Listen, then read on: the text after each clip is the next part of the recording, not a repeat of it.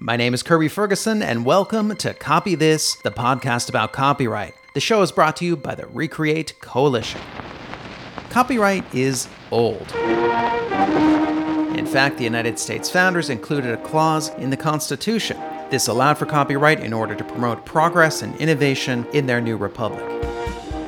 Conservatives have traditionally supported strong copyright enforcement under the belief that copyright is a property right. However, some would say copyright is also a regulation, which conservatives are traditionally skeptical about. Copyright can also be viewed as a monopoly over free speech, another issue that sometimes irks conservatives. Because of these conflicts, there's a debate occurring among conservative intellectuals about copyright and the role of government. And since the early 2000s, technology has been throwing curveball after curveball after curveball at copyright. The internet enabled new technologies like YouTube and Spotify and SoundCloud and Kickstarter and Patreon and loads more to disrupt the business models of the traditional entertainment industries. So movie studios, recording studios, publishing houses, and the entire IP-intensive industry are now in a state of flux. Since anyone has the ability to produce and distribute content directly to audiences and consumers, these industries, which were once the gatekeepers of culture, are confronted with dramatic changes to a marketplace they once controlled.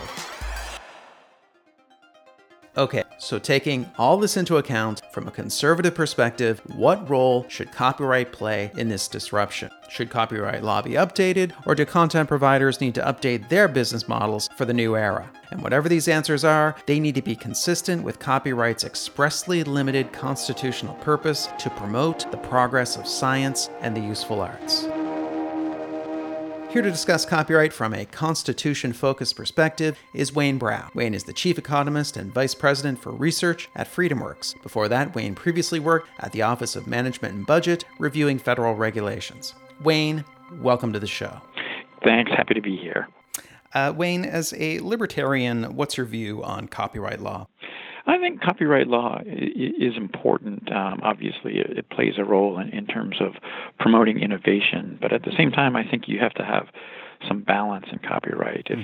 If it goes too far, you end up more in a situation where you're just protecting monopolies rather than spurring the innovation that you're originally looking for. Right. And what's the relationship between copyright law and the Constitution? Well, I think the Constitution does have the clause in it, the copyright clause, which actually talks about the role of copyright in terms of promoting progress in the useful science and arts. But at the same time, it's not a right that's actually established in the Constitution. It basically says, Congress, you have the authority to go set up a copyright regime. So it recognizes the importance in terms of innovation, but it leaves it to Congress to actually do something about it. What do you think the role of copyright in today's society is?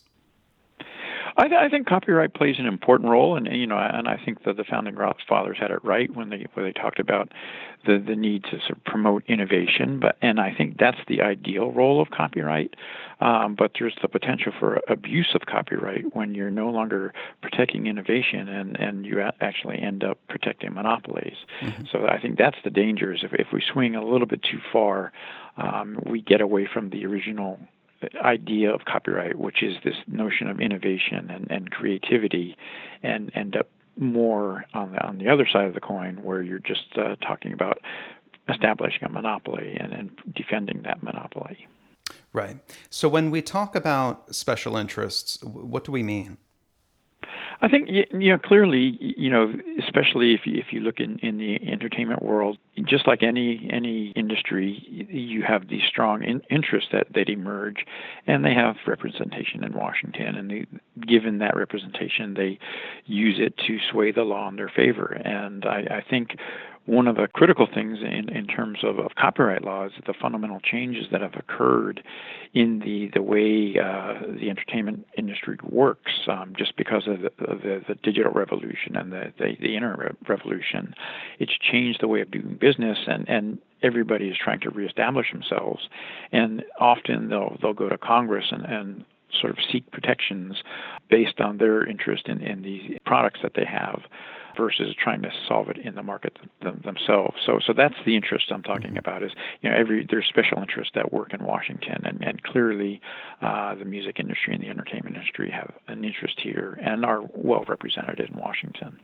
There are some who argue that copyright is a government regulation, and under conservative thinking, government regulations are a bad thing and should be removed whenever possible. What do you think of that argument? Well, I think if you look back to the Constitution, what the Constitution says, it says, Congress, you can create a law to provide copyright terms and give some reward to the people, the authors and musicians and others out there who are creating interesting things. And I think that's all good. But at the same time, again, I mentioned this notion of rent-seeking, where you're going to Washington to get things done because it's easier than trying to perform in the marketplace. And I think when you're looking at the way the Constitution was set up, it's not a constitutional thing. It is a regulation because Congress had the power to create this law, which was then enforced as a regulation. And just as you mentioned,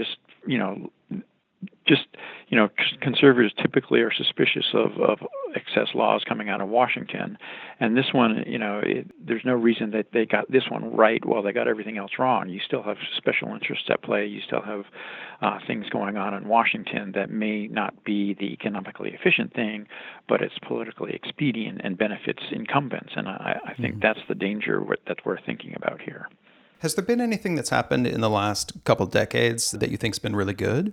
Actually, as an economist, one of the really good things, there's an amicus brief that was filed in the last term extension known as the Sonny Bono Act, where you had, I think, 17 economists, 5 Nobels in that group, all saying that there was virtually no benefit to extending these terms. So that it was a nice moment of bringing to the fore economic thinking on what a term extension does, and very clearly demonstrating that it doesn't work. So that was, just as an economist, that was a nice thing to see. So just that acknowledgement, you mean? Right. And actually raising the issue and saying it's not, this is not about providing extra incentives to innovate or extra, there's no way you can justify this extension in terms of benefits with respect to more innovation or more products for consumers. It was clearly just a push by the incumbents because they enjoyed the status quo and wanted to keep it. So it was nice that they acknowledged it, but at the same time they did go ahead and extend it. Yeah, that's the downside. Yeah, if you talk about what's the bad thing that happened, is that the Supreme Court struck it down, which is unfortunate. Why do you think fair use is important? When we talk about copyright, there's the protection for the innovators, but there is also this notion of fair use, and there's a vibrant public domain. And taken as a whole, I think that's how you promote creativity. If you didn't have fair use, the copyright laws would be very stifling, and it would actually deter innovation and creativity rather than help it. And so I think you do need to see that fair use standard there, and I do think you need a public domain where once the copyright has served its purpose, that material is open to other people to innovate, maybe build on what they see there. So I think that's very important. So yes, we can have copyright, but we do need these, let's sort of make it reasonable by having a fair use standard, by having a public domain. So on both sides of the coin, we get the incentives to innovate and create new things. Right, and it also limits the law, which sounds like it's consistent with your principles. Yeah. Yeah, I mean, and even if we're talking about physical property rights, there's things like easements. There's nothing that just says this is inviolate forever.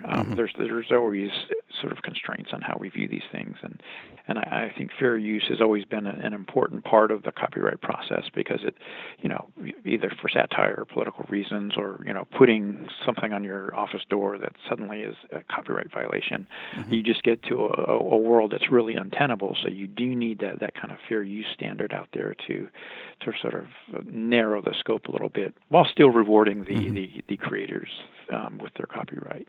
It actually seems like to me that copyright is one of the few realms in modern American politics where liberals and conservatives potentially can come together and agree on a few things. Liberals who are tech oriented, and conservatives and libertarians who are into minimal regulation. It actually seems like this is one of the few topics where people can kind of come together and find common ground.